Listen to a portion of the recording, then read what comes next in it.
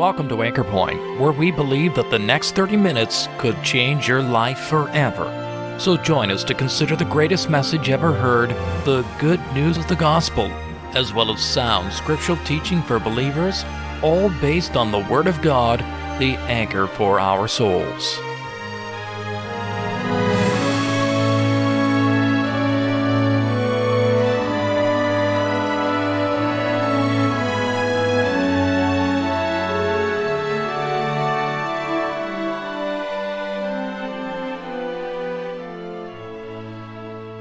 The word saved is in the Bible, and it occurs hundreds of times. It is not an option for individuals who ever want to be in heaven. Yes, salvation is a possibility, but it is also an absolute necessity. The Bible says we must be saved. And it is obvious as to why. Because we are sinners. We have sinned against God, and sin certainly cannot enter into God's holy heaven. It needs to be removed. We need new life in Christ. In today's broadcast, evangelist Mr. David Peterson looks at what we need to know about being saved, its importance, and how we can experience it in our lives. We hope that you will listen carefully to this tremendously important topic in Scripture. Yes, Christ came into the world to save sinners. Are you saved? John 3:17. For God sent not his Son into the world to condemn the world, but that the world through him might be saved. The world through him might be saved.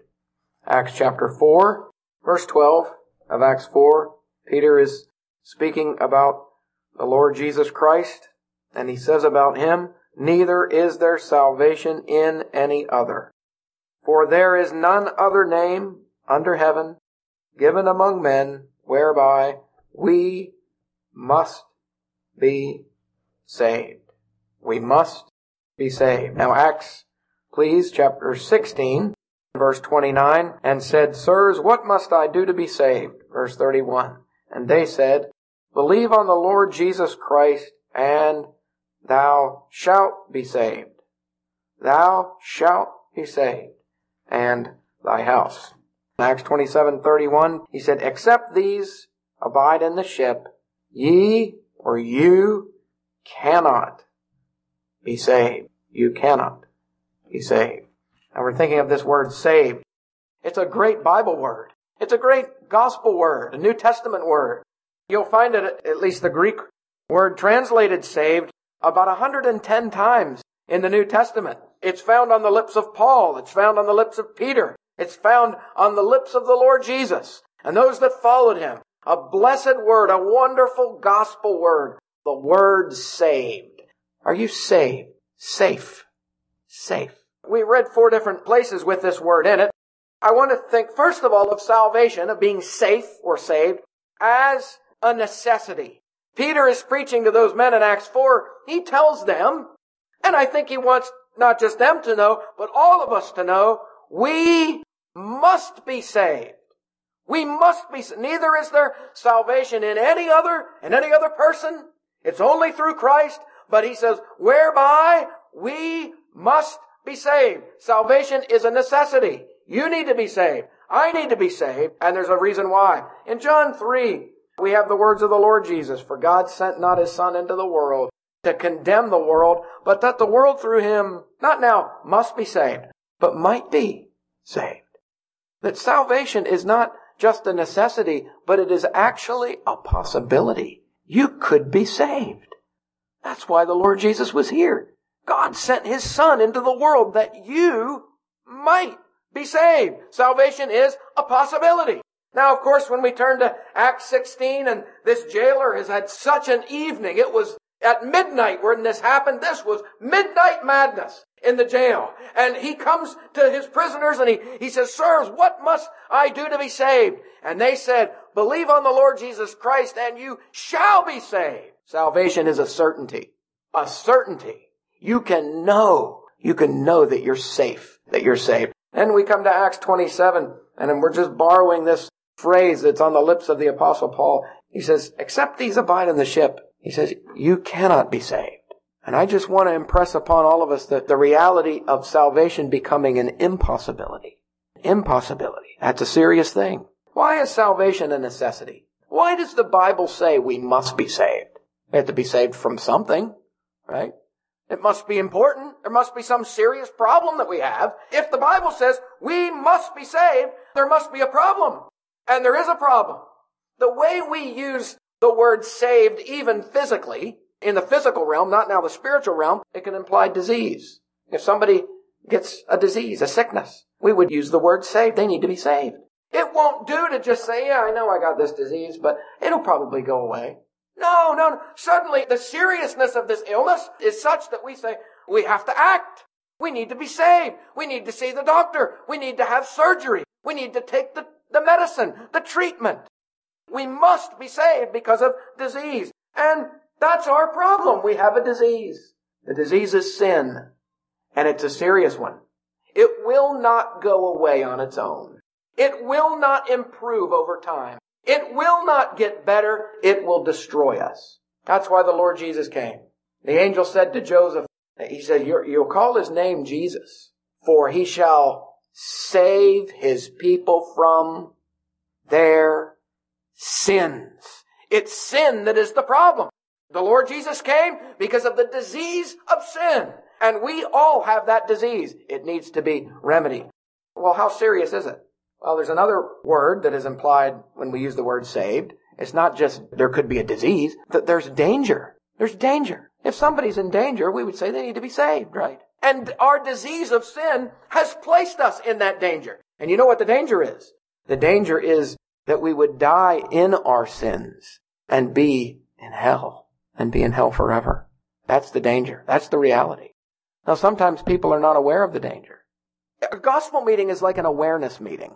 We're sounding out the warning, telling you this is serious. This is a problem. There is danger of the highest magnitude. It is heaven or hell forever. Sometimes when people are not aware of the danger, you do what you can to make them aware of it. A number of years ago, an engineer on a train going across the western prairie, he would go day after day on the same route, and he saw this little girl come out in the front of her cabin and wave to him. She loved to hear the train is coming, and she would go out and she would stand there and wave. He got in the habit of waving back, and it soon became the day's joy to him. Well, one day the train was late, and it arrived at dusk. As the engineer stood at his post, he was looking for the girl. He didn't see her. He was wondering, I'm late. She's probably inside. She was not inside. She was right on the tracks, wondering where the train was. And then she saw it coming, and she started waving. Was she in danger? She was in danger. Did she know it? No. And he did everything, of course, in his power to make her aware of it. Right? The whistles are going. And he's yelling and shouting and screaming. Why would you go through all of that? Because she didn't realize the danger. And listen, sometimes in a gospel meeting, we might get a little loud and hopefully impress upon you the urgency of the problem. And if we had some sirens, we might even blare them. Don't you see where you're going? That you are in a collision course. Your sin is taking you down. You're in danger of losing your soul forever. What that man ended up doing is, because she wasn't aware of it, whistle didn't work, and he went out on the front of what they called the cow catcher back then. And he leaned way out. As he reversed the engines, he went out and he leaned way out to that little girl, and she's still standing there like this.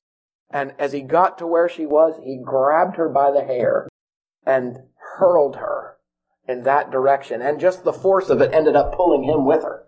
And so the two went rolling down the side of the tracks. And when they found them, the little girl was wrapped in his arms. They were okay. She was safe. She was saved. He was trying to make her aware of that she needed a Savior. Listen, you need a Savior. You must be saved because of the danger of your sin. That brings up another D word. It also implies there must be dependence on somebody else. Whenever you're saved, who does the saving? You? No. You would not use the word saved in that setting. You might use the word survived. I'll give you an example. You're out in the lake with your friends, and you're in a boat, and you're not wearing a life jacket, and you're having a good old time, and suddenly the boat tips or whatever, and you fall out in the water, and the boat keeps going, and then turns around and realizes that you're a good ways off. But you can swim. So the boat pulls around and you just make your way to where the boat is, and you work your way to the edge of the boat, and you pull yourself up into the boat. Or what are you going to say now? Are you saved? Was that salvation? That was survival. You did it. Good job. You're glad you took the swimming classes. Now, let's say you fall out of the boat, you don't have a life jacket on, and you don't know how to swim, and the boat's pretty far away. Now you're in trouble. Now you're in trouble. And you start yelling out, "Help! Help!" And they toss you that life ring, right? You hold on to it, and you hold on, and then the boat comes over, and their arm reaches out and pulls you up into the boat. What are you going to say now? Thank you for saving me. Thank you for rescuing me. The way we use the word saved in everyday language implies somebody else does it. We have to depend on someone else to do it. That someone else is the Lord Jesus. This is why He came. Again, the words of the angel, "Thou shalt call His name Jesus, for He shall save His people from their sins." Christ Jesus, Paul said, came into the world to save sinners. The Father sent the Son to be the Savior of the world. Jesus Himself says, "The Son of Man has come to seek and to save that which was lost." And because there is danger, you must be saved. You must be saved. Salvation is a necessity. I'm glad that we can say that salvation is a possibility. God could have said, "You must be saved," but then gave us no way that we could be. That's not the kind of God we have. Yes, you need to be saved, but then He says, "And I'm going to provide it for you." Because you can't save yourself. You ever try? You ever try to, do something? How's it going? Is it working? Doesn't work, does it? It implies there must be someone else that does it. That someone else is not just anyone else. He's the only one that could save. God in the person of His Son came into the world. Jesus said, "For God sent." He sent not His Son into the world to condemn the world, but that the world through Him might be saved. I was reading that verse. I'm so glad that the verse doesn't stop after the first 9 words. Ever read that verse? "For God sent not His Son into the world." I'm glad there's not a period. If it ended there, we wouldn't have a message. For God sent not His Son into the world to condemn the world. In other words, God sending the Lord Jesus here was not so that we would see that we're sinful, and even though looking at His righteous life, that was accomplished. But God's purpose in sending the Lord Jesus was not to show us that we were sinful. He already gave us something that showed us we were sinful. He gave us His standard. He gave us His law. Thou shalt not. Thou shalt not. Thou shalt, right? He already gave us His standard. And then we had plenty of time to realize that we couldn't keep it. So then He sent His Son. For God sent not His Son into the world to condemn the world. Listen, the world was already condemned. But that the world through Him might be saved. This was the purpose. Even though a perfect, sinless, holy God looks and sees our awful sinful condition, yet we can still be saved because He sent His Son to die in our place. That disease of sin that you have, that disease of sin that I have, that's why He came, to take it upon Himself upon the cross, to bear our sins. That's what the Bible says. He bore our sins in His own body upon the tree, upon the cross. Sometimes we forget what was going on at the cross. At the cross, between God's wrath for our sin and our safety, stood the Lord Jesus. He was in between. Just like He was in between those 2 thieves. And it made the difference between heaven and hell for them. At the cross, He stood between the fire of the wrath of God and our salvation and our safety. And if you trust Him, you can be saved. This is why He came. A long time ago in Liverpool, England, and it was nighttime. A building caught on fire in the middle of town. There was a great cry of fire, fire that was raised. And when the people assembled, they saw in the upper stories of that building some men that were crying for help. They were waving out of a window. Smoke was billowing out of it, and they were waving and crying for help. The fire escape didn't nearly reach where they were. So what did they do? They didn't have the equipment that they had today, so they got the biggest ladder they could find. And they propped that ladder up against that building. It didn't quite reach. So, there was a man in the crowd. He was about 6'4". And he said, I'll climb up. And so he climbed up that ladder. And he got to the top rung. How would you like to be there?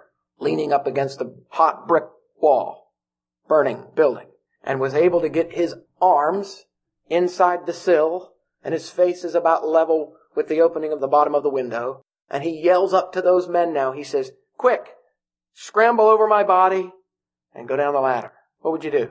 Is him being there mean that they are going to be saved? His being there means that they can be saved. Salvation for those men now is a possibility, isn't it? It was a necessity. It was an absolute necessity. The fire was raging. They were going to die. They were going to perish. But here comes one now that's standing between the fire and the ground. Safety. And he's there. And what will they have to do in order to be saved? They're going to have to trust him. They're going to have to depend on him. And they did. One at a time, I'm sure. They were grabbing everything they could grab, the man's torso, and then on his thighs, and then finally their feet hit the rungs of the ladder, and down they went. Every last one of those men was saved. Because someone stood between that fire and their safety. And because they trusted him.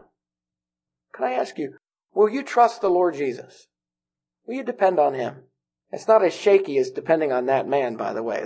That would be a very difficult thing to do. But they did it, and they were saved. Between the fire of the wrath of God and our safety stood the Lord Jesus. When that man, by the way, saved those men, he came down. He had the marks, flesh dripping from his face, hair singed, hands blistered. He had the marks to show that he saved those men. I'm glad in heaven there's one who has marks in his hands, his feet inside, that prove he loved us so much he was willing to stand in our place and be my Savior. And oh, that my Savior were your Savior too. Will you trust him? Will you rely on him? He's dependable. You can depend on him. In Acts 16, we read about this jailer, and I don't know that he knows very much about the Bible. I don't know that he knows too much about it at all. Know one thing he did know? He knew he wasn't saved. He knew he wasn't saved. That's why he said, what must I do to be saved? And what answer is he given? He comes into Paul and Silas. I like the fact that the text says, and they said, believe on the Lord Jesus Christ, and you will be saved. It's important to point out what they did not say. Believe on the Lord Jesus Christ, and you could be saved. It's not now could. It's not now might. It's not even now must. He already knew he must. The answer they give him is believe on the Lord Jesus Christ, and you shall be saved. You shall be saved at that very moment. I go back to those men in the burning building. If you were to ask them, are you saved? What do you think they're going to tell you? I'm not sure. I say, I'm sure I'm saved. I'm here. I'm certain I'm saved because I'm not in the burning building any longer. I'm on the ground. As soon as they hit the ground, they were safe. Just to go back to you're in the water again. Are you safe now? Not in the water, you're not. But now you're on the shore and people are asking you, are you sure that you're saved? Of course I'm sure I'm saved. I'm here. I'm at the shore. Salvation is a certainty. I wouldn't want it any other way. God wouldn't want it any other way for you. You can be sure that you're safe in the Lord Jesus. He's a worthy Savior. You can depend on him. Now, in Acts 27, I'll end with this. We're just going to grab this phrase. It's a solemn phrase, but it brings out the reality of what we're preaching on. Paul speaks about the salvation being an impossibility. You cannot be saved. You cannot be. I tried to think of how that could be true of anyone. How could it ever be true of anyone that you now cannot be saved? If you die without Christ, if you die in your sins, you cannot be saved. It's too late. Too late for that thief. And listen, no amount of money will ever get anyone out. No amount of praying will ever get anyone out. Not even the cross of the Lord Jesus will be able to save anyone that leaves this world in their sins. If you die in your sins, Jesus said, where I'm going, you cannot come. If you die in your sins, you cannot be saved. That's why this is serious. You know what? How else this could be true? If you won't let him save you, you can't be saved. You have to let him be the Savior. You have to trust him to be the Savior. You're not the Savior. None of those men come down from that burning building and they say, did you see what I did there? I was pretty incredible. The way I went down that ladder. They're pointing to that man and saying, that man is a great Savior. I'm so thankful for that man that stood in my place and that stood there so that I could be saved. You've been pulled from the boat. You just about drowned. And they've brought you to safety. Nobody's saying, that was a pretty incredible feat out there on the water that I accomplished. What? No.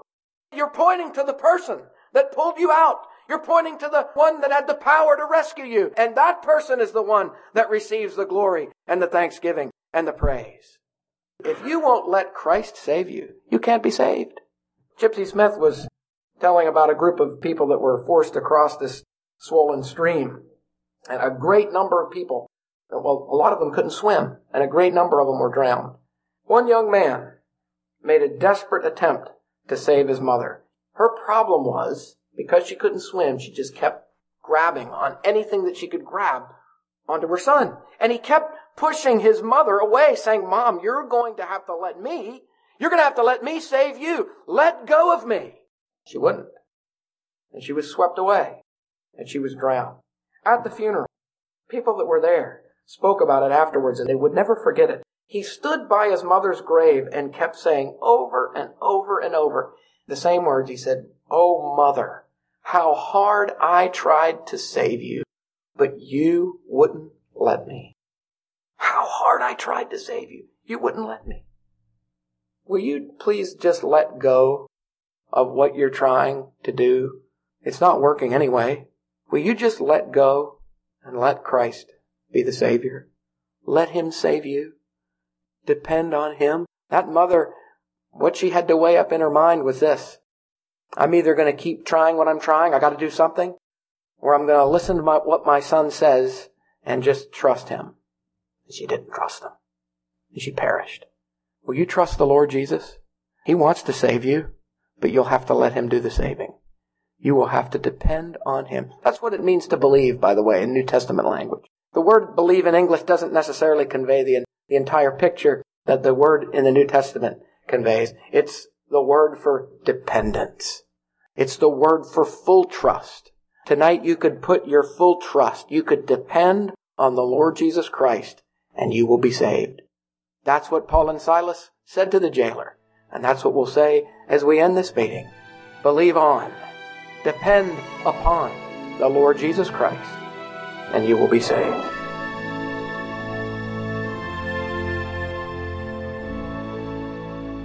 Yes, if you believe on the Lord Jesus Christ, you shall be saved. Believing simply means trusting. It means placing your confidence in the finished work of Christ on the cross and the person of Christ who cannot fail.